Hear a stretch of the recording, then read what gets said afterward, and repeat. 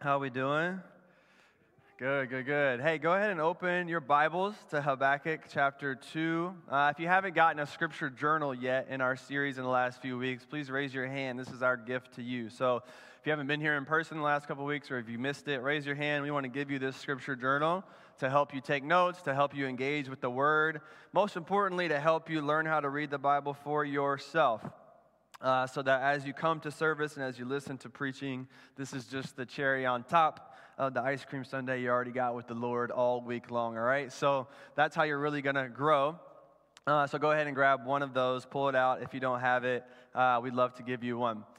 I want to say welcome, especially if you're new. My name is Nate, one of the pastors here. So glad that you're here. We want to make sure that you get connected to everything God has for you here. And so there's a welcome table out in the back. You can come pray and talk to me at the end, whatever it may be. We want to make sure that you get connected and plugged in so that you can grow and take your next steps in your journey with the Lord, whatever that may be, at whatever stage it may be.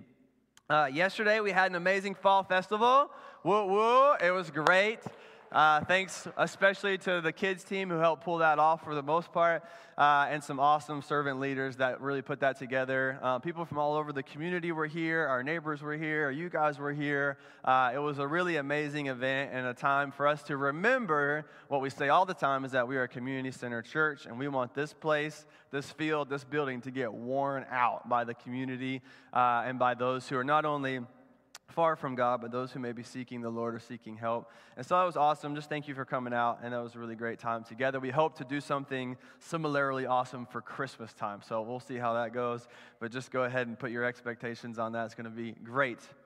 So today we're in Habakkuk 2, verses 6 through 17.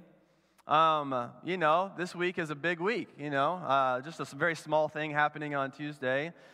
Of very little importance, but it's going to be a big deal this week, obviously, and we're here to preach the Bible, but we also want to preach the Bible in context of what God's doing in the world around us. So what's really helpful about this book, as we've been saying, man, what does it look like to have a conversation with God?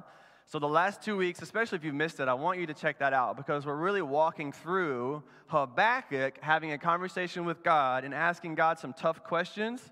Like, hey, why don't you do something? All these terrible things are happening around us. I thought you were good, I thought you were in control. Why don't you do something? Which is a question we've often asked ourselves.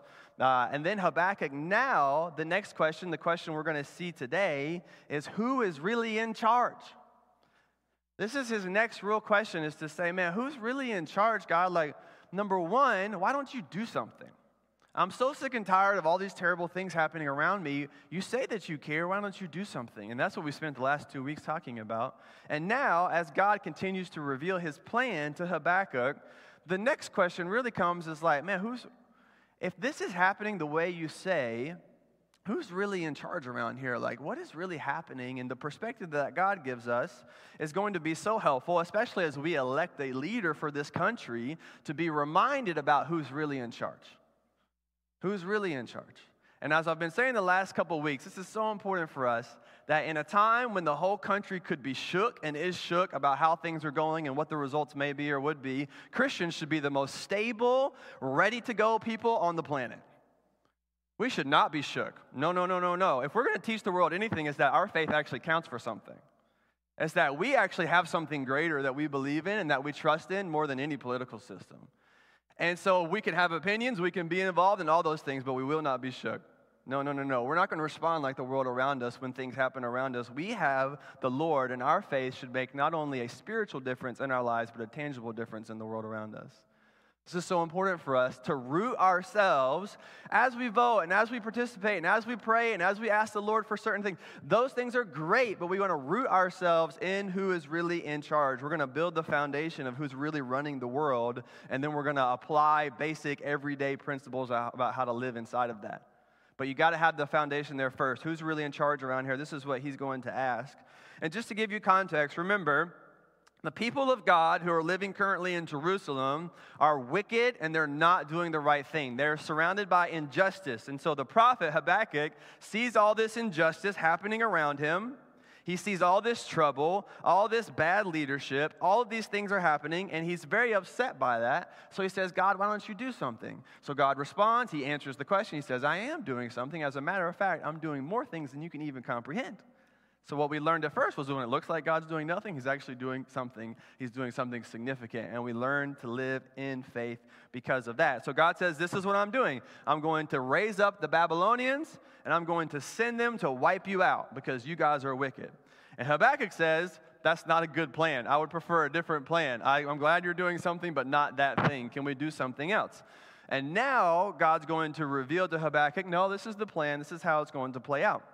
And so Habakkuk is going to wrestle with the fact that, man, if these other people are going to come wipe us out and all of our people are going to experience this, the question that I and everybody else is going to have around me is like, what benefit is there to being God's people? I mean, who's really in charge? Like, if they can come do that, and if I can't see, what is really happening? And so this is his trouble. And so now, because of that, God's going to respond to Habakkuk, and he's going to tell him, after he destroys Jerusalem and makes a plan to restore them. Remember last week we talked about what backwards is forward. So what looks like devastation to us is restoration to God. So he's working in the middle of those things. And now he's saying, after I do this to you, I'm going to do this to them, and I'm going to show both you and them who's really in charge. So you think you can have it your way? Burn. I'm going to bring up somebody else, and I'm going to show you that, no, you can't do it your way. No. You're going to do things my way. I'm in charge. And then the people that he raises up who are going to think that they're conquering the whole world and they're awesome, they're going to be prideful, and yeah, we're the best. He's going to come to them and be like, no, you're not the best either. I'm going to wipe you out just like this. Just like I raised you up, I'm going to wipe you out, and I'm going to show you. And so this is what we're going to see. What we're going to read is God's prophecy and his promise to Habakkuk to bring judgment to the Babylonians and to show both Jerusalem, the people of God, and the other nations who is really in charge of the world. So let's read this with that in mind, and it's going to help us. It's also going to help us. Part of the question here is when wicked people rise to the top in nations and in the world, when wicked people run things around us and they cause wickedness, what does God do? You know, like what does God do? How does he respond? And so we're going to see that as well, which is going to be really helpful to us. So Habakkuk 2, 6 through 17, let's read it with all those things in mind. So, shall not all of these take up their taunts against him with scoffing and riddles for him and say, so this is the nations, God is talking for the nations who have been destroyed by the Babylonians, and he's prophesying to the Babylonians about what's going to happen to them. This is it. Woe to him who heaps up what is not his own. For how long? And loads himself with pledges. Will not your debtors suddenly arise, and those awake who will make you tremble? Then you will be spoiled for them. Because you have plundered many nations, all the remnant of the people shall plunder you. He's talking to Babylon. For the blood of man and violence to the earth, to cities and all who dwell in them. Woe to him who gets evil gain for his house, to set his nest on high, to be safe from the reach of harm. You have devised shame for your house by cutting off many people. You have forfeited your own life. For the stone will cry out from the wall, and the beam from the woodwork will respond. Woe to him who builds a town with blood, who founds a city in iniquity. Behold, is it not from the Lord of hosts that peoples labor merely for fire, and nations weary themselves for nothing? Here's the sentence. For the earth will be filled with the knowledge of the glory of God, as the waters cover the sea. Verse 15, woe to him who makes his neighbors drink. You pour out your wrath and you make them drunk in order to gaze at their nakedness. You will have your fill of shame instead of glory. Drink yourself and show your uncircumcision. The cup in the Lord's right hand will come around to you. And utter shame will come upon your glory. The violence that is done to Lebanon will overwhelm you, as will the destruction of the beast that terrified them. For the blood of man and the violence to the earth and the cities and all who dwell in them. This is God's word and his prophecy to the people of Babylon, the very people that he's going to raise up to bring judgment on the people of God who live in Jerusalem and in Judah. And so here's the three questions I think we see answered from this text. The first is, who is in charge? Who's in charge? So God wants to make it clear that he's in charge. This is part of the point of this prophecy. God just wants to make it clear because this hasn't happened yet. So Jerusalem and the people of God are about to get wiped out. Hasn't happened yet. It's been prophesied. And now God's going to say, when that happens, I want you to know that not only did I send it, so I'm in charge, but I'm going to judge the people who are judging you. And I'm going to punish them for their wickedness. They will not get away with what they have done. And he wants them to know that and to root themselves in that. And something we're going to see that you see a lot in the minor prophets, if you're studying this part of the Bible, is that nations rise and fall, but the Lord remains. This is so important for world history. It's important as you think about living in America right now, that nations rise and fall. This is the history of the world, but the Lord remains. Nations rise and fall, but the Lord remains. Nations rise and fall, but the Lord remains. People rise and fall into leadership and into positions, but the Lord remains. And the Lord wants to settle that to say, you were strong then, you're weak now. They're strong now, then I'm going to show their weakness. And this is going to happen all throughout history, but the Lord is saying, I'm the one who is truly in charge. As we saw a few weeks ago, Psalm 33 says that God's counsel will stand, that he frustrates the plans of the people. And so this is super helpful for us to root ourselves in this. You got to root yourself in the reality that God is in charge, even in charge of the doings and the workings of wicked nations, okay? That those things are not outside of God's control. And so what we're going to see from Babylon, which is helpful for us, is they function like a modern-day proverb. So when you think about, hey, what am I supposed to learn from the fact that this is happening to them? One of the things you'll learn is that it looks like the Proverbs have come to life. So when you read the Proverbs about how life works, you're going to see this played out here. And one of the things, there's two things I want you to learn. Number one, as you're going to see here, that you already know, hopefully we'll come to realize more so and more so, that pride really does come before the fall. That is a true saying. It's true in the scriptures. It's true in real life. It's something you and I should be really aware of in our own hearts, and it's something that we think a lot about in terms of our engagement in the nation around us, that pride really does and always comes before the fall. There is not a proud man, a proud country, a proud anything that the Lord will not put on its knees. Pride always comes before the fall. Always, always, always, always, always. And there's not a proud man or a proud country that God won't put down. Nobody's going to get the glory other than God. And God is serious about this. And so now as we think about their pride is the very thing in which God is going to use against them, that they think that they're doing so great, and in the moment of their greatness, God comes against them. And so we have to think about this in our own life. We have to think about where we're putting our boasting and our pride. What do we really feel prideful about? And how is that even working itself true in my own life? That I see from here that though for years it looked like they were successful, eventually their fall came. Pride always comes before the fall. We see this played out both in their rise and in their fall, which all happened in less than 100 years. The rise and fall of Babylon as a nation that literally overtook the entire Middle Eastern area, and as a nation that became nothing, all of that happened within 100 years. And so imagine from God's perspective, these people who think they're doing so great, and he knows how it's working out. So pride always comes before the fall. Be careful of pride in your own heart. Be careful of where you put your pride. Be careful of what you boast in. Pride always comes before the fall, unless your boasting comes in Jesus, because Jesus is the one that will remain. The second thing, you write this one down, this is so important. Whatever one sows, he reaps, and God will see to it. That's a guarantee. I tried to make it rhyme as best I could, okay? Whatever one sows, he reaps, and God will see to it. That's a guarantee. God will make it happen. What you sow, you reap. What you sow, you reap. Please hear me. This is so true for you in your life.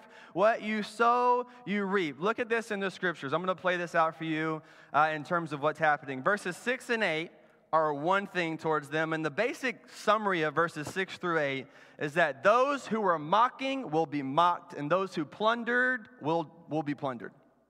The plunderer will become plundered, and the one who was mocking will be mocked himself. Whatever you sow, you reap. It's exactly what God is doing to them. Look in verses 9 through 11. A summary of this is the one who cuts off life around him will have his own life cut off. Look, he says, you forfeit your own life. As you steal the life of others and cut it off, you're forfeiting your own life in that act. Whatever you sow, you reap. Verses 12 through 14, the one who builds with sin will soon find his work demolished because of sin. So he says, man, woe to him who builds a town with blood and founds a city with iniquity. Woe to him who builds his life with sin. Woe to him who builds his house on anger. Woe to him who builds his life on sinful desires. Woe to him who builds his company on sinful desires. Woe to him, because the very method in which you use to build will be the very thing that brings you down. Woe to him. The one who builds with sin will find his work demolished by the very sin that he built it with. What you sow, you reap. Look in verses 15 through 17. A summary of this: the one who makes others drink the cup of sin will have to drink the cup of God's wrath. Here, the people of Babylon are leading others to indulge in the very practices that they're indulging in.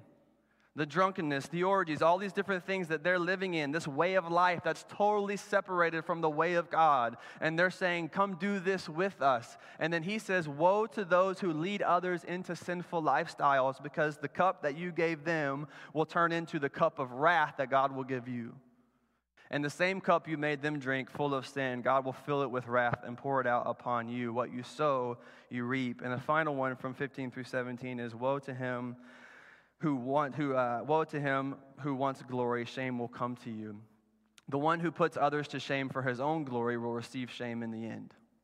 See what's happening? Babylon is going to bring shame to nations. They're going to overwhelm them. They're going to make fun of them. They're going to mock them. They're going to strip them. They're going to do all these things and shame them for their own glory. And God says, not on my watch. Eventually, I'm going to take your glory and bring you shame. And the very shame that you put on other people, I'm going to give 100-fold to you. What you sow, you reap. And this is very helpful. Please hear me. And it sounds hard at some level too, but it's also encouraging to say that these things happen usually outside of the span of our understanding in our lifetime. And so for me to know, what is Habakkuk 2:4 last week? The righteous shall live by faith means I live by what God says, not by what I see. And if God says what you sow, you reap, and then I see examples of that in the Bible spread out over hundreds of years, that what was reaped in sin eventually what was sowed in sin eventually got reaped in sin. I see that played out, and then I know that principle of life is true. And so I think about that in my own life to say, what am I sowing? What kind of lifestyle am I living? What am I expecting to reap from the things that I'm investing in now? Because you will reap what you sow. You will reap what you sow. You may not see it yet for good. So you might be discouraged right now because you're trying to sow what's right and what's positive and what's godly and what's helpful, and you're not seeing the reaping of that yet. It feels like nothing has happened, and I want to guarantee it for you that what you sow, you reap. And some of you might be sowing a lifestyle apart from God, a lifestyle of sin. You might be sowing pride and anger and division and greed and materialism. You're sowing those things and you expect it to be okay, and I'm just telling you it's going to come back on you. What you sow, you reap. And we get the benefit of seeing from Babylon this whole story played out for us to give us a picture to say, okay, if I was living at that point for 40 years, I wouldn't see this whole thing played out. But I have perspective now because God's giving it to me. So pride comes before the fall, and what you sow, you reap. What you sow, you reap. So this is because God is in charge. If God is in charge, he can see to it. You see what I'm saying? What you sow, you reap, not because the world works that way or because of karma or any of that stuff. What you sow, you reap happens because God is in charge and he will guarantee it. That's the only reason why you can be confident that that's true, is because God sees it. He sees the motivations of your heart. He sees the actions that you do in secret. He sees everything that we do, every meeting that's ever held to decide the fate of a nation. He sees all of these things, and he's in charge, and he has made a guarantee that what you sow, you will reap. And this is how the world works because God is in charge, not just because it works like that. So God is in charge. You can take this as a guarantee. The second question for us is, who has the power? So not only who's in charge around here? Man, what if the wicked rise, or if I don't like the leadership, or whatever happens, who's in charge? Well, he wants to say, man, no matter what happens, God is always in charge. And secondly, man, who has the power? Not only who's in charge, but who has the power? That's the second question. Verse 13 and 14, behold, is it not from the Lord of hosts that peoples labor merely for fire, and nations weary themselves for nothing? For the earth will be filled with the knowledge of the glory of God as the waters cover the sea. You have to see what he's saying here. This is so important. Listen to me. So Babylon is like it. They are the strongest, most powerful nation in existence at their time. They came up out of nowhere, and they started wiping everybody out. And so there's a point in the history there where Babylon's the supreme nation. They're the very best. They're the strongest, they're the biggest, and they're the baddest. And then look what he says in verse 13. Behold, is it not from the Lord of hosts? You know what Lord of hosts means in the Bible is the Lord of heaven's armies. So now he takes this group of people that are big and are bad and are strong, and he says, why don't you just wait till the Lord of hosts shows up? Right? He's trying to say, man, why? You think your army is big? It's a joke. God's like, I could wipe that out with my pinky finger. Your thousands of chariots and your strong warriors and all these people you've enslaved, man, stand in front of my presence for 1 second and see what happens. And so God is getting this to him, and he's saying, who has the power? And so Babylon thinks they're big and they're bad. And God wants to remind them that it's the Lord of hosts who's in charge, the Lord of hosts who has the power. And because the Lord of hosts is the one who has the power, the Lord of hosts is the one who can bring justice. And so now when we pray for him, when we seek justice, when we try to elect people, when we try to do all these things to bring justice into the world, I want to put some firm ground for you to stand on, is that the Lord, because he has the power, is the one who brings justice. So look at how this plays out again. I'm going to go back to verses 6 through 8, and we're going to work through these prophecies again. God brings justice in verse 6 through 8 to those who rob and extort. So the biggest problem in verses 6 through 8 is that the Babylonians are robbing and extorting people. So part of the way they dominate is to rob and to extort. And so God says, I'm going to rob you. Because you have robbed others, I'm going to rob you. When you mess with the Lord of hosts, your power is going to come to nothing. So God's going to bring justice, you hear me, to those who rob and extort. You will not get away with it. A country will not get away with it. A nation will not get away with it. Leadership will not get away with it. You name it, whatever. Nobody gets away with anything when you understand who's in charge. So God brings justice to those who rob and extort. The second problem is a people, and particularly leadership, who build their personal and national position to the detriment of other people. This is the second problem that he has with the Babylonians, is you're building your national power and your personal position by hurting and harming other people. You basically built your country with injustice, is what he's saying. This is the issue that he has with the Babylonians. You're building your country by the means of injustice. You are stepping on people to get somewhere high. That's why he says, you've made a nest for yourself on high to be safe from the reach of harm, but I'm going to bring you down low. So God brings justice to those who build their personal position and national position to the detriment of others. That those things don't happen apart from God bringing justice to that. So as we see those things happening in the world around us, or wherever, in your own workplace, wherever that's looked, where there's leaders who are abusing their power to do something negative in the world around them for their sake of their own personal gain, we can trust. We have a different perspective, guys. We don't have to get all wigged out all the time to say, man, God will bring justice. This always happens because God's in charge and he has the power. Let me give you the next one, verses 12 through 14. God brings justice to the violent. Woe to him who builds his town with blood and founds city on iniquity. God brings justice to the violent because God has the power. And then the last one, 15 through 17, right? Woe to him who leads others into sin. God brings justice on those who lead others into sin, who promote and indulge sinful practices. God will bring justice. This is so true all the time. So you have to have eyes of faith to begin to see what God is really doing. The point of this is, hey, Babylon, you're big and you're bad, but in the moment you stand before me, you become nothing. This is what God wants to say to the proud, right? You think you're big and you're bad, but the moment you stand before me, you become nothing. That's why he says, I am the Lord of hosts. God has a lot of names that he uses all throughout the scriptures. The Lord of hosts is the Lord of heaven's armies. The whole point of saying I'm the Lord of hosts is to say I got the power, that I'm in charge and I have the power. So when you think about this picture, it's like Babylon's like a big balloon, you know, and it's blown up and it's big. And the bigger you blow up a balloon, right, the easier it is to pop. Or that's what I tell my kids all the time. You want it really big, great, but when that thing hits like a little oh man, I can't even. Can you throw me that water bottle? I just lost something. Sorry. Oh. So what happens when I yell when I preach? Okay. So Babylon's like a balloon, right?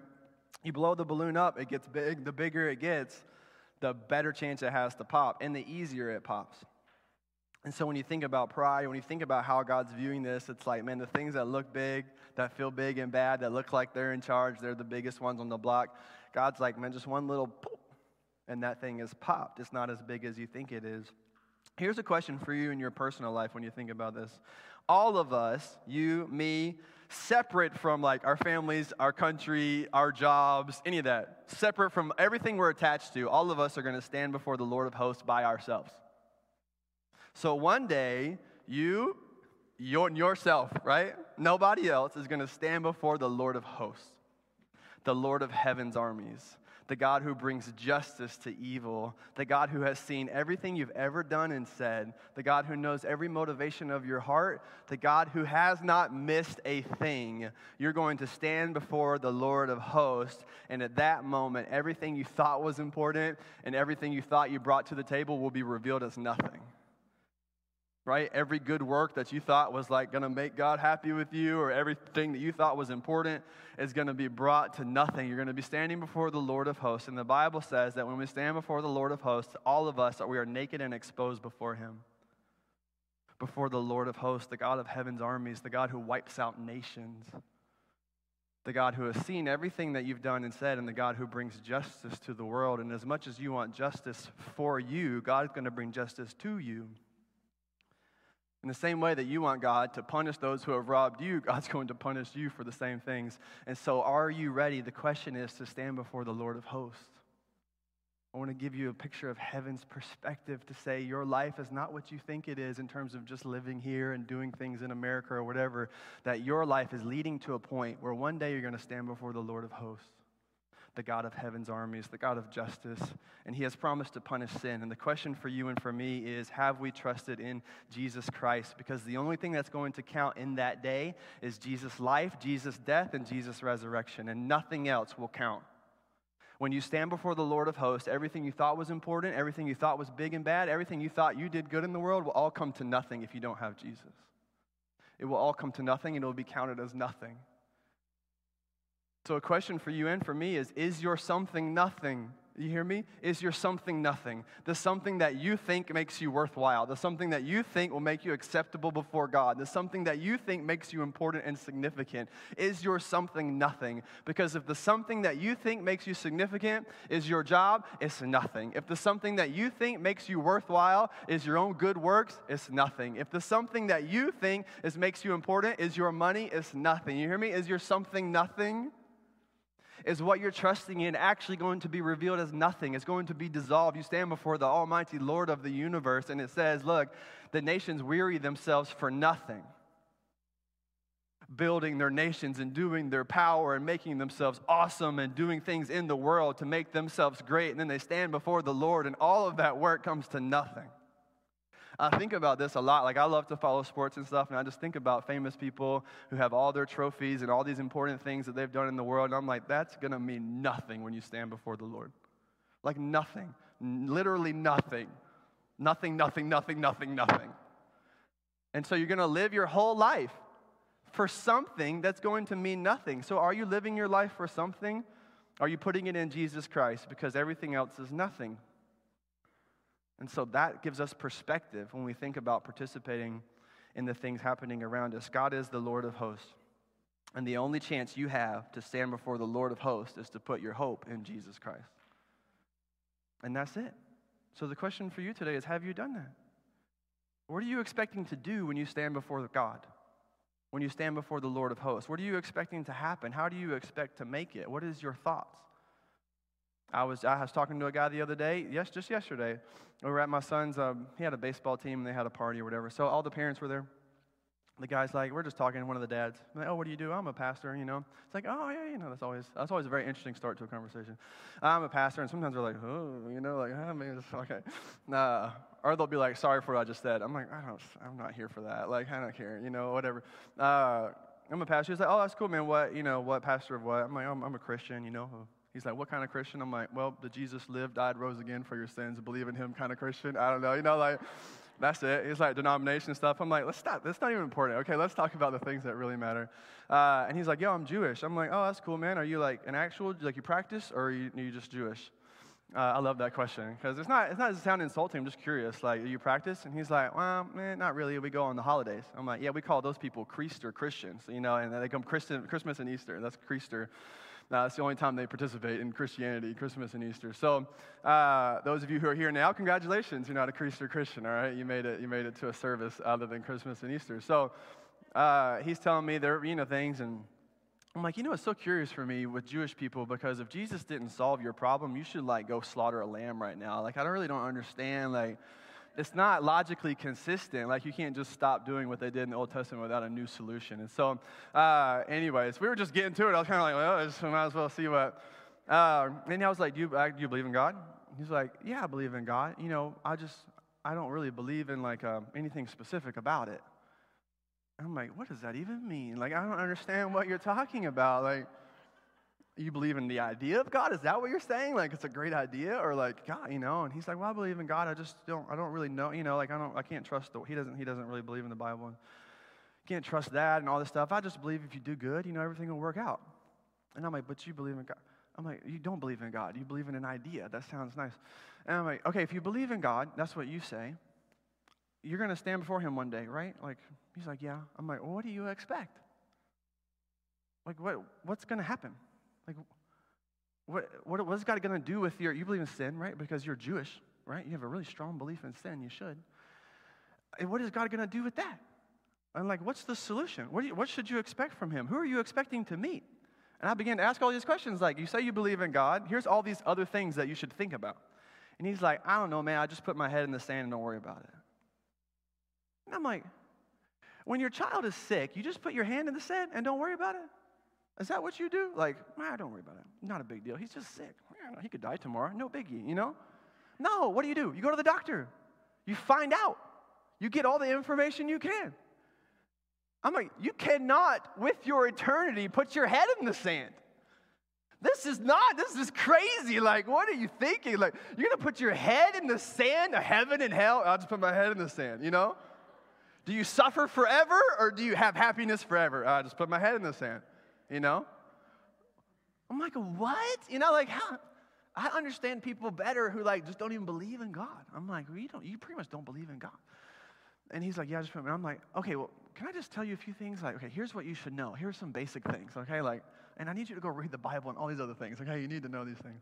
And for some of us, for so many of you, that day when you stand before the Lord, you just don't think about, you try to put your head in the sand, Or if you really had to start thinking about your own pride, or if you really had to start thinking about the fact that you reap what you sow, and you were forced to think about what you're sowing, you just put my head in the sand. When you think about standing before the Lord one day, and what that will be like, and how everything in your life will be exposed, it just gets to, you just put your head in the sand. I'd just rather not think about it. And what I'm here to do today is to help you, all of you, those who have trusted in Christ and those who have not, to think about, be ready for, contemplate what it will be like to stand before the Lord of hosts, and to ask yourself the question, is my something nothing? For real.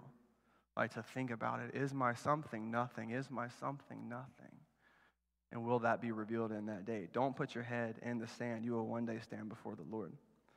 The last question is, who really makes a difference? So who's in charge? Who has the power? And then who really can make a difference in the world? The same verses, behold, is it not from the Lord of hosts that peoples labor merely for fire, and nations weary themselves for nothing? For the earth will be filled with the knowledge of the glory of God as the waters cover the sea. So verse 14 is a great pre-election verse because it is the only guaranteed outcome of the world. Here's something you can know 100% will happen. The earth will be covered with the glory of the Lord as the waters cover the sea. That's going to happen no matter who gets elected. That's going to happen no matter what your diagnosis is. That's going to happen no matter what your current position in life is. That is going to happen. The earth will be filled. America, Russia, China, Africa, South America, whatever, just go. The earth will be filled with the knowledge of the glory of God, just like the waters cover the sea. Just like every inch of the sea is covered by water, so will every inch of the earth be covered with the glory of God, the manifest glory of God. And with the knowledge of that, why does he say knowledge? Because he's saying everybody's going to recognize that. Nobody's going to look around and say, hey, do you believe in God? The earth is going to be covered. This is the thing that we live our lives for. Do you hear me? In the middle of us working in the countries we live in and doing the things that we do, and whatever your opinion and thoughts are on how you participate, the thing that matters most is verse 14. The thing that you should work your life towards is verse 14. The thing that you should spend your life doing is participating in God's work to do verse 14. You need to attach your life to the purposes of God. Because look, the difference between 13 and 14 are so significant. Look in verse 13. The nations weary themselves for nothing. They labor merely for fire. The idea being that you work so hard to build a fire and it eventually just turns into smoke. You work so hard. Like yesterday, me and Jalen were trying to make a fire, but we didn't have the fire starter. We didn't have the liquid stuff. We didn't have any of that, but we had cardboard and we had twigs, And so it took a while, and we had to do much labor, but eventually the cardboard caught the twigs, and we got it going. We were able to roast some marshmallows, and everybody was happy. But what happened an hour later? All that work, turned into nothing? The fire vanished. It turned into smoke. This is what he's saying, man. The nations do all of their things and take their power and make their decisions and boast themselves, and they labor and they tire themselves out for nothing. For nothing. And now the question is, are you and I going to give our whole lives to something that turns into nothing? Give our whole attention to something that eventually turns into nothing? Are we going to give our emotions and our heart to something that eventually turns into nothing? Or are we going to give our attention, our lives, our heart, our mind to something that will last? Look at the difference here. This is not just true for elections in the country. This is true for your own life, man. Are you laboring merely for fire? Are you working on things that'll just smoke out? Are you tiring yourself out for nothing? This is a question you should think about. And here's the answer to that, okay? When your life is attached to God's purposes, your work will remain in God's plans, okay? You have to think about it this way. Your life is small, okay? It's just one little life in light of the whole universe. My life is small, and so the difference I can make in my life is small, but it's dependent on what I attach it to. It could be bigger. So if I attach my life to something that's insignificant and that burns up with smoke, my impact in my life will count for only as far as the fire lasts. And as soon as it burns up in smoke, it's over. But if I attach my life to something stronger, longer, better, namely God's purposes, to even do verse 14, right? As you participate in an election, you're doing these things thinking, man, I'm doing all of this to join God's purposes to cover the earth with His glory as I do all the things that God has asked me to do, and as I participate in the things around me. If I attach my life to something small, my life will be small. If I attach my life to something big, my life will be big. If I attach my life to something short, my impact will be short. If I attach my life to something long, my impact will be long. The question is, where are you and I attaching our life? I want to give you a little illustration here. So, can I get three of y'all, okay? Greg, Aaron, Manny, whatever. Three of y'all come up here. Y'all are going to participate in this with me, all right? So, I want to give you a thought on this in terms of where are you attaching your life, okay? When you think about the practical application of this, okay, this little hope sticker says hope, all right? This is your life, all right? And all your hopes, okay? I'm going to attach your life to this. I want you to hold that. Hold that. Come over here, Aaron. I want you to walk as far as you can with that. Walk as far as you can.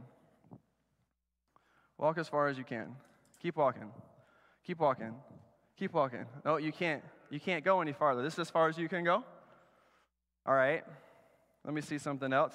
This is love, a little sticker called love. I got these from City Light Kids. I stole them. All right, Greg. Here, you scoot over here. Manny, scoot over here. Come over here, come over here, come over here. All right, you hold this. Wow. Wow. Wow, it broke. That's sad. That's from my house. All right, here, you hold this. All right, look. So now you take your life and you attach it to something else. Let's see. I can keep going. Oh, okay. All right. Off I go. Off I go. And it goes on forever, endlessly. Now look, I want you to see something, okay? It's broken. Just hold it. It's okay. Listen to me. When you attach your life to the purposes of the world, into the nations, into the things that the world is focused on, the impact of your life will only go so far, but eventually the impact of your life will burn out like smoke. Because the purposes of the world will burn out like smoke. And because the things that the world spends all their time building and doing will burn out like smoke. They get tired for nothing. It stops. There's a stopping point. So if you attach your life to something short, your stopping point will be short. And the impact of your life will be short. But if you attach your life to something long, like this, the impact of your life will go on and on and on, farther than your eye can even see. So now the question is, you get to choose. You get to choose. As you participate and as you think about your role in the world, or your role in this country, your role in your job, your role in your family, how you spend your everyday life, what are you sowing, all of those things. What is God thinking about when you seize your life? Here's the question for you and for me is, what are you attaching your life to?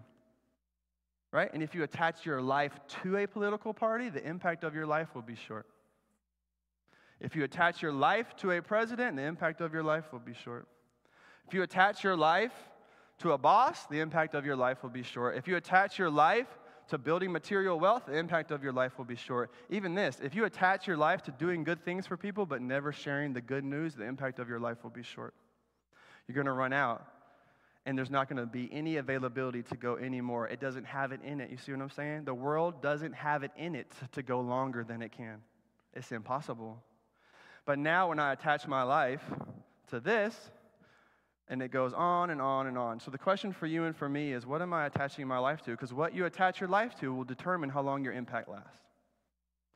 And as you vote and as you do all the things that you're doing, do all those things with all your might. Do it as a Christian. Do it as you believe the Lord is leading you to do. Lead your life in that direction and trust Him. But the question for you and for I, most important, is what am I attaching my life to?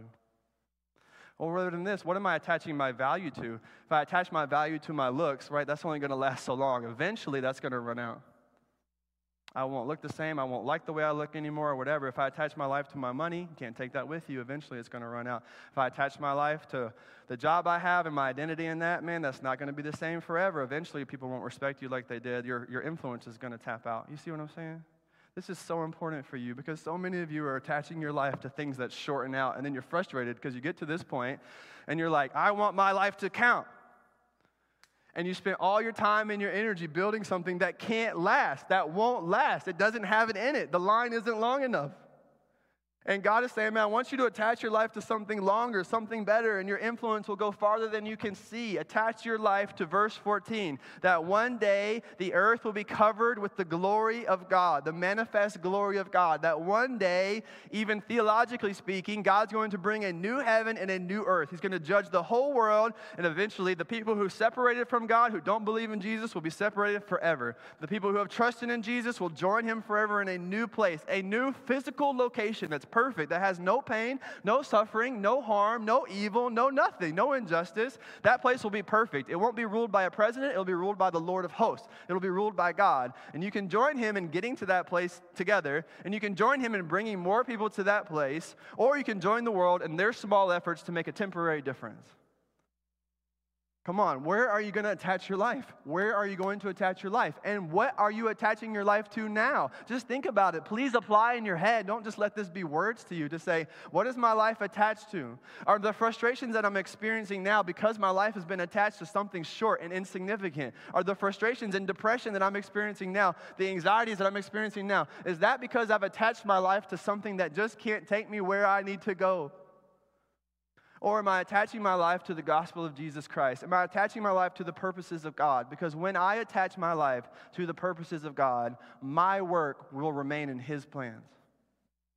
And God's plans are the ones that endure forever. And so if you want your life to count, do what you got to do while you're on this earth to participate in the things that you feel convicted by. But attach your life to the purposes of God. Attach your work to the purposes of God. Attach your identity to the purposes of God. Attach your money to the purposes of God. Attach your time to the purposes of God. Attach your energy to the purposes of God. And then God will take your small little life that's represented by one small little sticker and make it have an eternal impact. One small little life, one small little sticker, and an eternal impact if you attach your life to the right thing. Okay, why don't you pray with me? Heavenly Father, we love you. We honor you. We ask that you would lead us now to help us apply and to help us attach our lives to the things of the gospel, Lord, as we navigate our role in the society that you've put us in, as we navigate the things that are happening in our lives and in our workplaces and in our families and in our country. I pray that you would help us do so with wisdom, but that we would do it as Christians, Lord, that we would do it as people who attach our lives to your purposes. So continue to reveal your purposes to us. Help us to know how to live out your purposes in our everyday decisions. Help us, Lord, not to hold on to something that will eventually turn into nothing. I pray that you would lead us in having lives that make an eternal impact. We thank you for the privilege of being a part of that, Lord. We thank you that you're in charge. We thank you that you have the power and that we can trust you. It's in Jesus' name we pray. Amen.